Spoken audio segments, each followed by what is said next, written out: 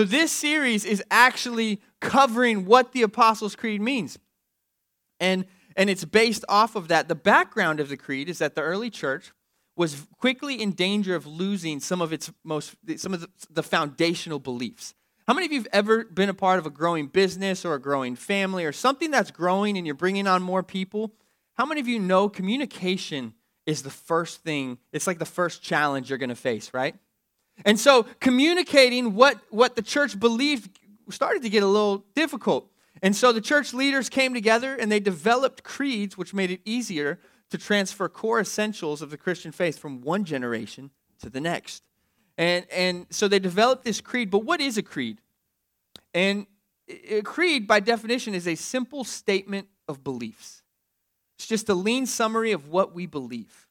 And the incredible thing about this creed is that it's agreed on by every denomination. So whether you're Baptist, Presbyterian, Methodist, Pentecostal, Catholic, whatever it is, this is something that unifies churches all around the world.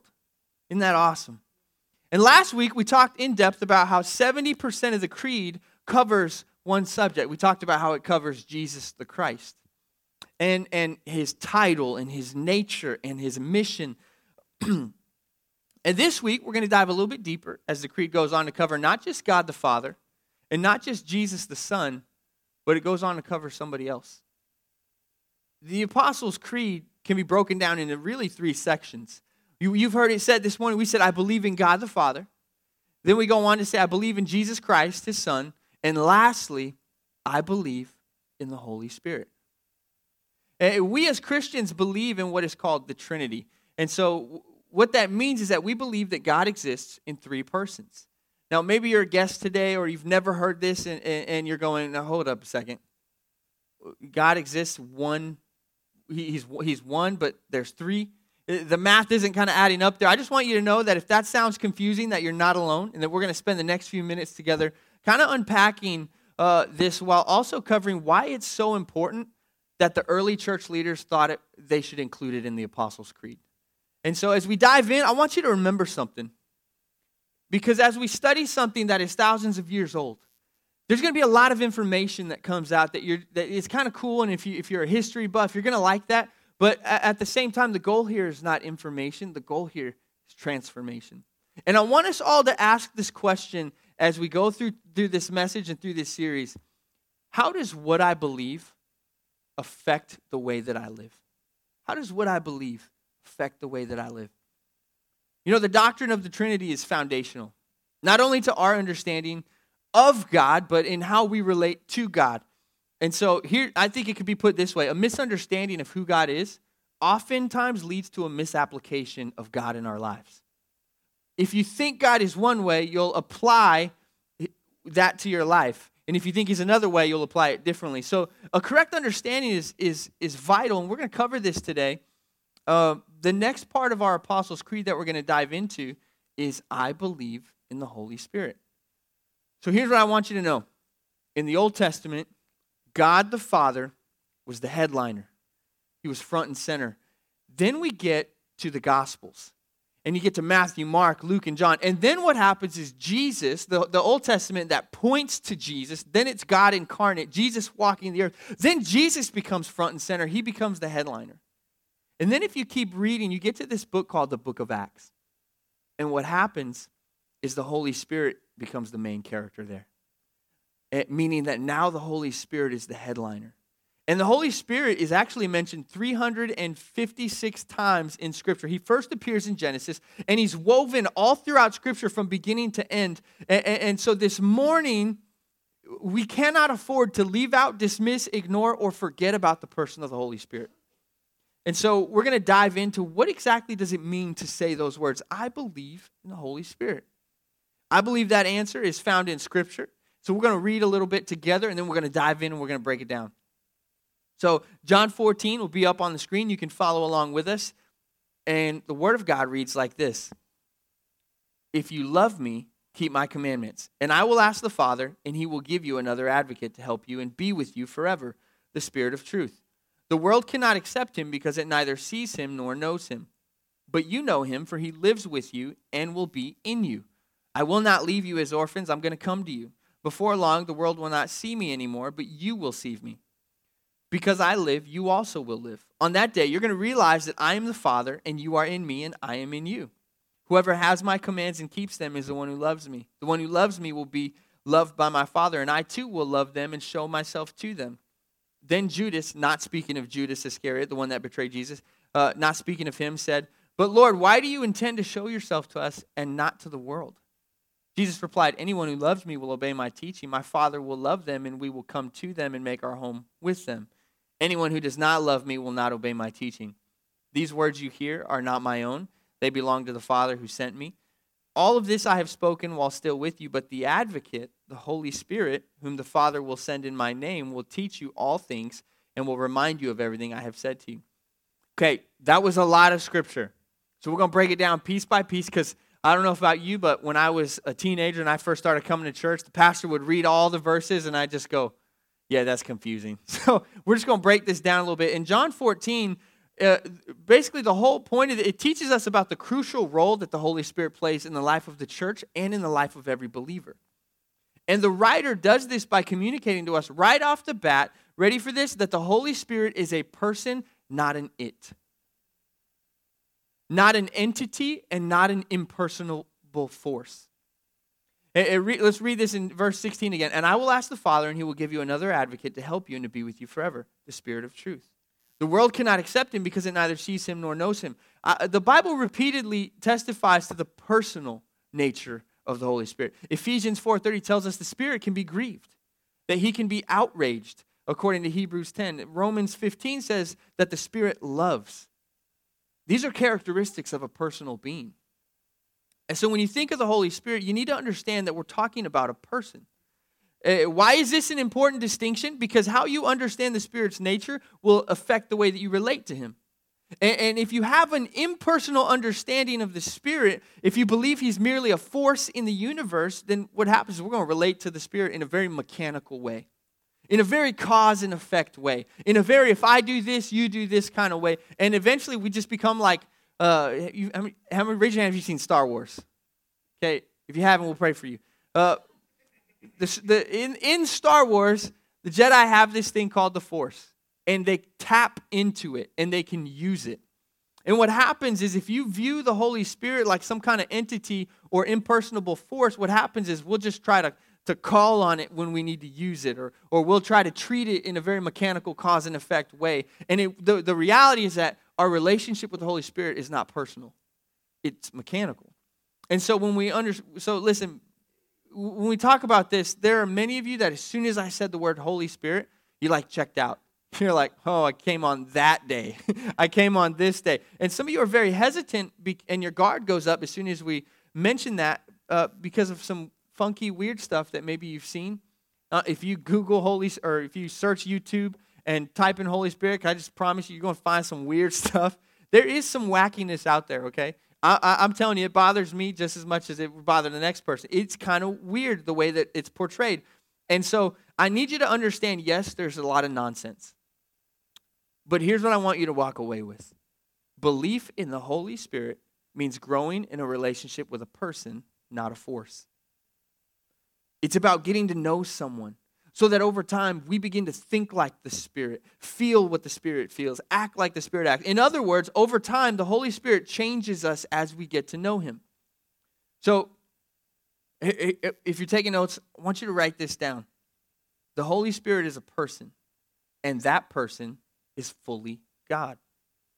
And because he's a person, we can grow in our relationship with him. You know, there's another way of knowing that the Spirit is actually God himself. Jesus, after he was living with the disciples for years, he tells them that he's going away. But he wants to assure them that they're not going to lose God's presence in their lives. He says these words, "Don't worry, because the Spirit is coming to you."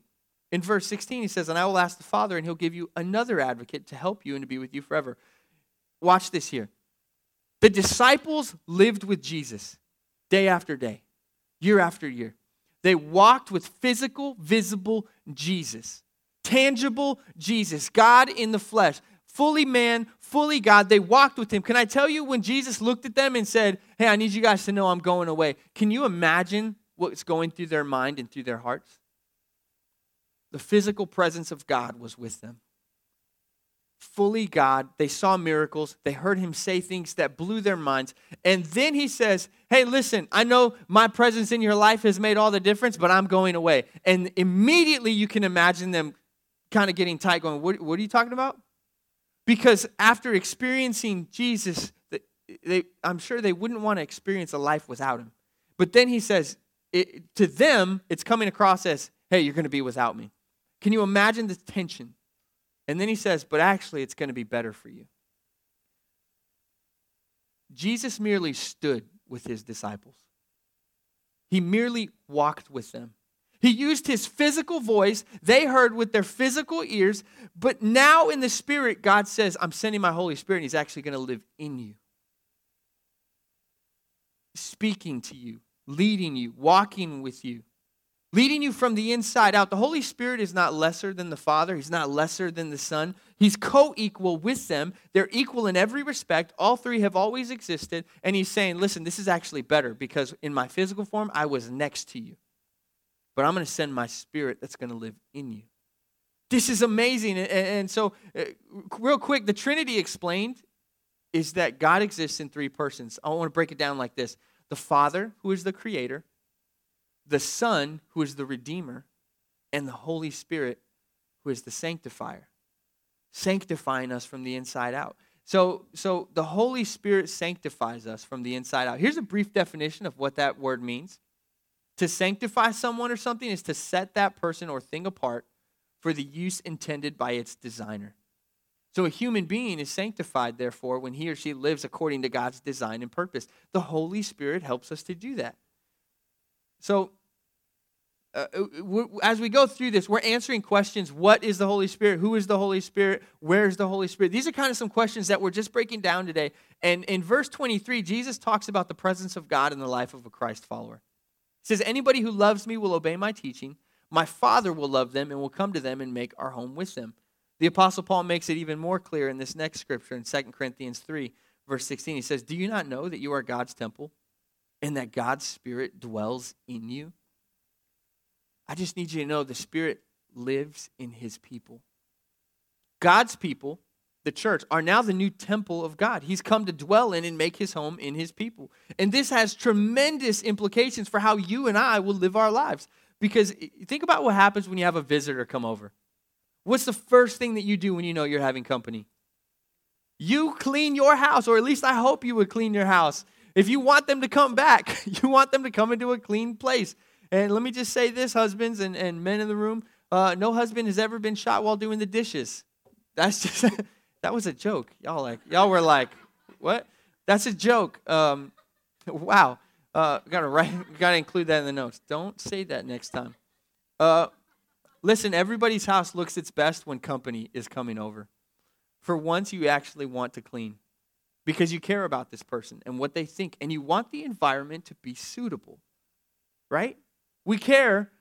First off, if we're inviting somebody over to our home, I would hope it's somebody we want to come over, right?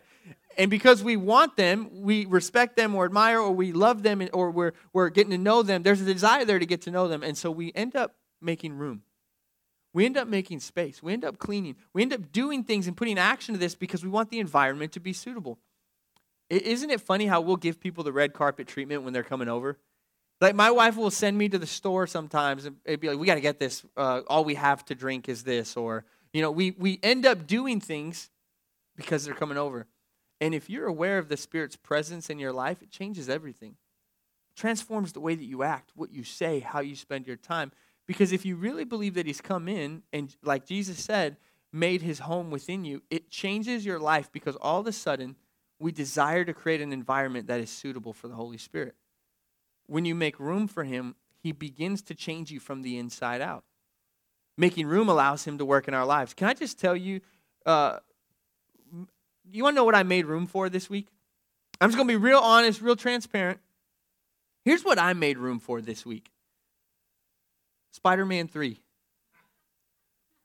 I made room on a Wednesday night to go and see Spider-Man 3. I made room on July 4th for cooking food, eating brats and burgers, and hanging out with people. I made room for Stranger Things Season 3. I don't know if I got a thumbs up. I made room for entertainment and things that I enjoy. What happens is your personality will make room for what's important to you. And when we make room for the Holy Spirit, here is what happens. The Holy Spirit gives you what the Bible calls spiritual gifts and what is called spiritual fruit. So I wish I had time to really dive into this, but we're just going to scratch the surface. Here's what happens. Whenever the world is going crazy, you can still have the fruits of the Spirit found in Galatians 5:22. Here's what they are: love, joy, peace, patience, kindness, goodness, gentleness, faithfulness, self-control. How many of you think life would be easier to navigate if I had more of one of those? Life would be easier. If I had even two of those or three. How many of you know those are things that really make life a little bit easier? This is what the Holy Spirit can do and bring into our lives. As we begin to make changes and create space for the Holy Spirit to work in our lives, what happens is He changes us, and yet so many Christians are living what can only be referred to as a spiritless life. What if I told you God's desire is for all believers to live a Spirit-filled, Spirit-empowered, Spirit-led, Spirit-equipped life? What if I told you that God's desire for you is that you would thrive? What if I told you that God's desire for you is that you would influence, that you would succeed in relationships? It almost begs more questions, doesn't it? Okay, God has a vision for my life, but how does that play out practically, right? Because I had a vision 10 years ago of starting a business. That didn't really work out. I had a vision of having this many kids, and that didn't really work out. I had a vision of going and traveling the world, and that didn't happen out because the practical day-to-day didn't support that. So give me something practical, right? How does that really happen? The question that is being asked is, why do I need the Holy Spirit? Can't I just live without Him? I want to read this because I want to give you some practical application. Some things that you could go home today, apply to your life, and it'll immediately make a difference. Because I believe the Holy Spirit's work in your life is not just, He doesn't just make a difference, He makes the difference. And if you really get this in your heart and in your spirit, this will change everything. Here's what the Bible says in verse 16. And I will pray to the Father, and He shall give you another comforter, that He may abide with you forever. If you're taking notes, I want you to write down 3 things that the Holy Spirit does. The Holy Spirit will comfort you. The Bible calls the Holy Spirit the great comforter. This is why we can be in the middle of a trial that shakes us to our core. Or we can be in over our heads with responsibilities and still have an otherworldly peace. One of the fruits of the Spirit's ongoing work in our lives is peace. And it is incredibly profound. It doesn't make sense. It surpasses understanding because circumstances say you should be worried. You should be freaking out. You should be losing it right now. But in the moment, what happens is there's an incredibly stabilizing peace over your life. I can't tell you how many times I've asked the Holy Spirit to make His peace known to me in the middle of a difficult season or moment. And I'm always amazed at how God's people can be at peace in some of the most troubling times. Can I just tell you, I have a pastor friend down the road in Harahan who's burying his second child in a year. And he's still loving God, still serving God, still walking with God through the midst of an incredible storm that I don't even want to imagine what that would be like. Give you a quick illustration. The peace of God in somebody's life, in a believer's life, can be illustrated like this.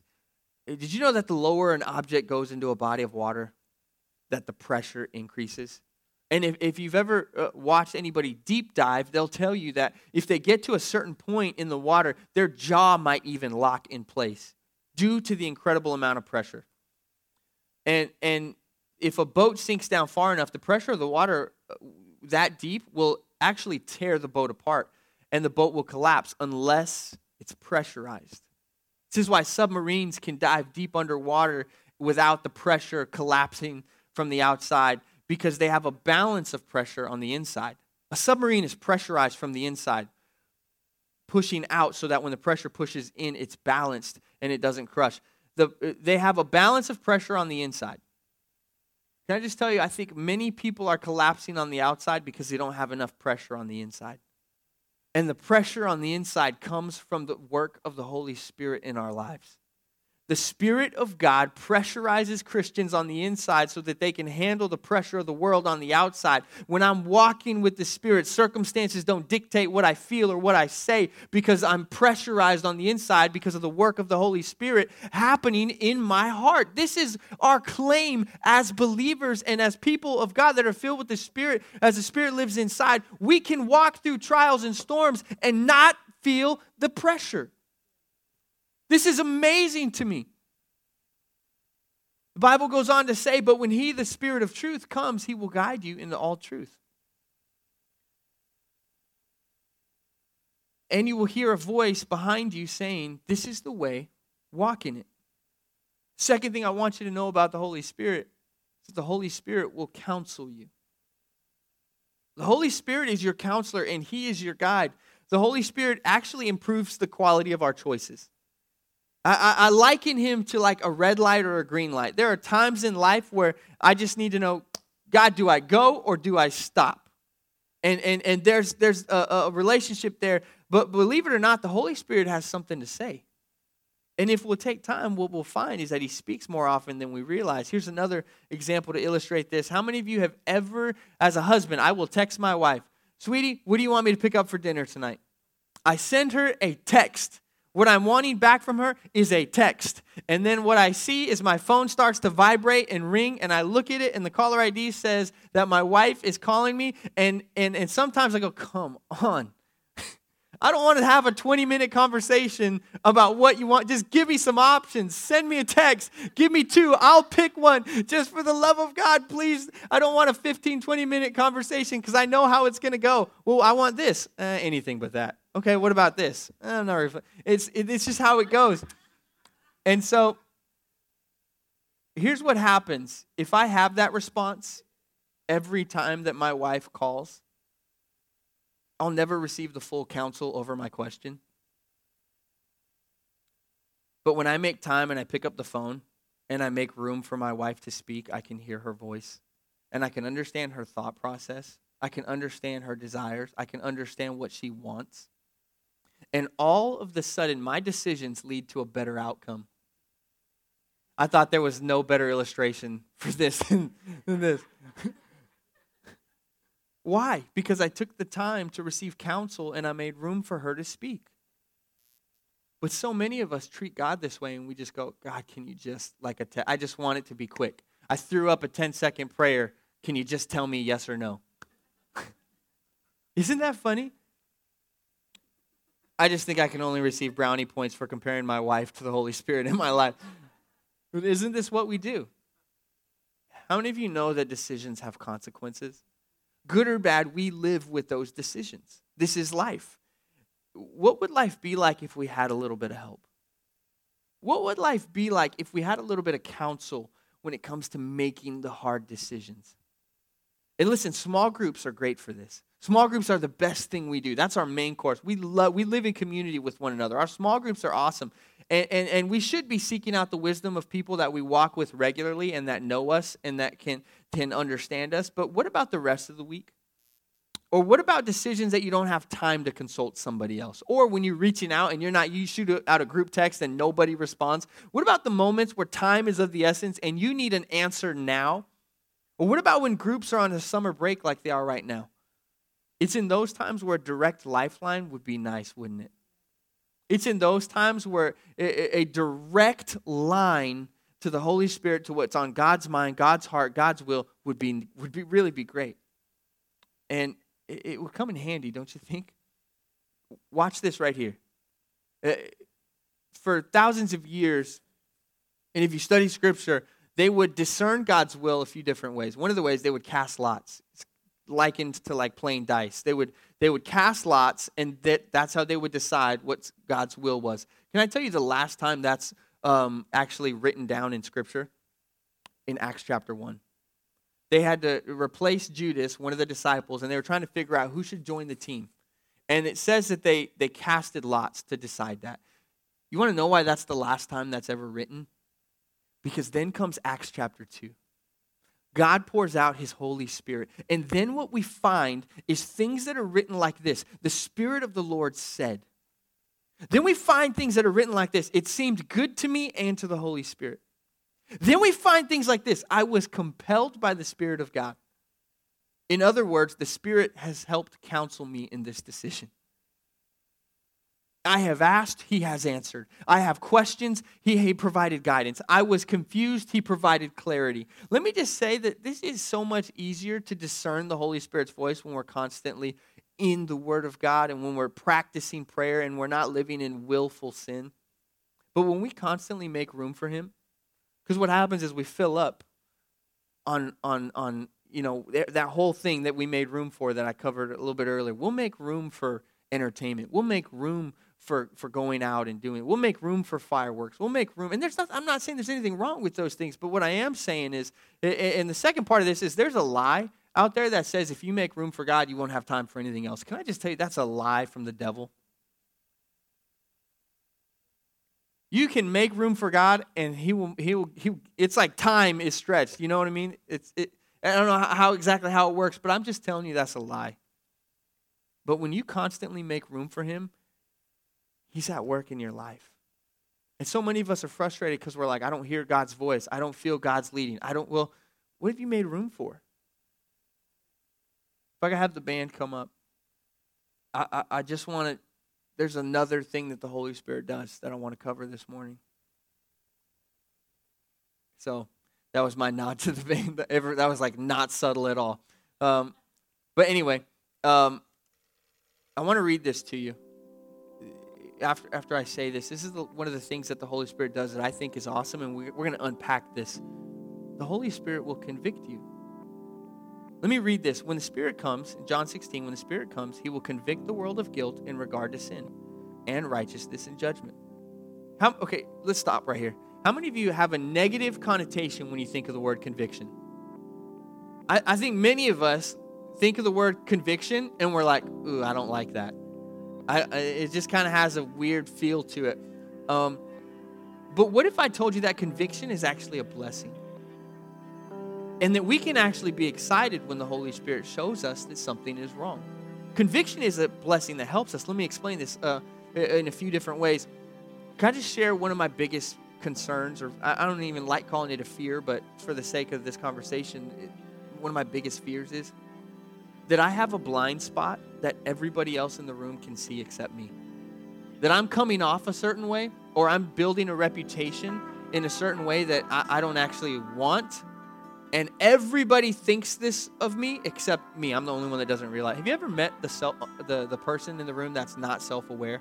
And they say a joke and they're the only one laughing and everybody else in the room is kind of cringing? It's a concern of mine, but can I just tell you also this? The Holy Spirit helps me walk in self-awareness through conviction, protecting my influence. I cannot change or address or seek counsel on that which I am not aware of. And that is a blessing. The Holy Spirit, how many of you have ever had somebody else try to do this and you felt so judged and condemned? And it doesn't work when we try to do it with one another, right? But how many of you know God can really speak to you in a gentle yet convicting way, in a way that it becomes a blessing? The problem is that we get it twisted and we end up equating conviction with condemnation. And those are not the same. Let me tell you the difference between these two. The difference between the two is that condemnation leaves you feeling hopeless. Condemnation leaves you feeling guilt and shame. Leaves you feeling condemned. But conviction points me back to Jesus. Conviction is my compass that is always pointing true north as I'm walking with the Holy Spirit, making room for him. I never have to doubt what he's doing because as I look at the Word of God and the Holy Spirit echoes that in my life, I know which direction to go because his voice is convicting, it's not condemning. And it actually enables me to make decisions to get better, to develop and build more influence, to grow as a Christ follower, and not to pull back because I'm feeling guilt or shame or condemnation. You know, a couple weeks ago, my wife and I, we took our kids to to Texas to see Grandma and Grandpa. And it was a long day. I woke up at 6. I drove to Mississippi. I preached at a church there. I drove back. And I'd already been in the car for about 3.5 hours. About a 20-minute turnaround. My family loads up the car, and then we drive all the way to Abilene, Texas. If you've ever driven across Texas, it takes like 23 days, right? So we get in this car, and then we're driving. 10 p.m. comes around, and my eyes begin to get a little bit heavy. And I'm starting to do this. Even with my glasses, I'm just kind of going, it's not even that I can't see, it's that my eyes are getting, I've been up since 6, and I'm tired, and my kids are crying because I got 2 under the age of 2 on a road trip. Do the math there. And so I'm just feeling a little like, maybe we need to get a hotel or something. And all of a sudden, in this weariness and fatigue and tired, all of a sudden, what was once here begins to do this. And all of a sudden, I feel what's called a rumble strip. They're placed on the sides of the road to keep you from going off course. And all of a sudden, I'm driving, and then I feel, and I do this. I get back on track.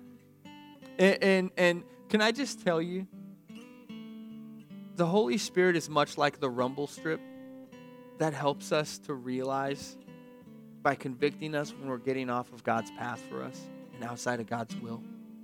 What happens is we're driving and we're living our life, and then all of a sudden we turn, and it's like God's saying, hey, that's actually not beneficial for you. I know you want to. I know that's what you want right now. I know that's your heart's desire, but I need you to trust me. I've got long-term planned for you, not short-term. I need you to see the bigger picture. And he helps us to go from here all the way back to this. And what happens is we're driving down the road and we're going, should I move? This job's really wanting to pay me more. And this would be a great place to raise our kids. Or this would be great. And all of a sudden, and God says, hey, I've actually got you where I want you. I want you to plant yourself where you're at. What happens is we go down the road like this and we begin to think things. And we begin to get imaginative. How many of you know sometimes our imaginations can really work against us? And we begin to think of a life elsewhere, or a life doing something else, or a life that's looking a little different than what God has actually called you to. And all of a sudden what happens is and he corrects us through conviction. Doesn't condemn. He helps us stay on course. The powerful thing is that I don't even have to say specifically what you're going through, because the Holy Spirit is already doing the rumble strip thing in your life. You want to know why? That's because he's a person, and that's because he's personal. The Holy Spirit will walk with you through every second of the day. Now, maybe you're in here and you're saying, okay, Pastor, but what about the things that I deep down know are wrong, head knowledge, but I don't have the conviction to not do it anymore? That left me a long time ago. Can I just say, head knowledge, like sometimes your head and your heart can be at war, right? And I just want to say, just because you're no longer convicted about something, it doesn't necessarily make it right for you to do, especially if you're in direct contradiction to God's word. But here's what I'll say. It may just mean that your heart has become hard. And if that's the case, God is in the business of softening hard hearts. And if that's the case, let's pray for God to restore you. Pray that your heart would become soft again, and pray that an awareness of his Spirit would lead you towards tenderheartedness. If you're a Christian, do you know that God is living in your life? The Holy Spirit has made his home in you. And when no one else is looking, the Holy Spirit is right there with you. I'm not saying this to scare you, because this is actually good news. But it ought to be a little sobering as well, right? I believe in the Holy Spirit. That's no small confession. And if you really believe in the Spirit and give attention to his work in you, it will change your life. So this week, let's make room and let's let him get to work. The blessing of conviction cuts through the things in my life that I like to justify. How many of you know we all have pet sin, right? We all have things that we lean into a little more than maybe we feel like we even should. But at the end of the day, we'll justify, right? It's not that bad. I'm not doing this, or I'm not doing that, or come on, look where I came from. Like if you're married, you really know this, right? Because you'll drive home on the way from a sermon, and it's like, if you ever gotten the judgmental stare or given it, where you're like, Pastor was talking about you today. Or like, it's funny how in marriage that kind of happens. And we'll justify our sin to even our spouse sometimes. You want to know what the Holy Spirit does for me? It cuts through the things in my life that I like to justify.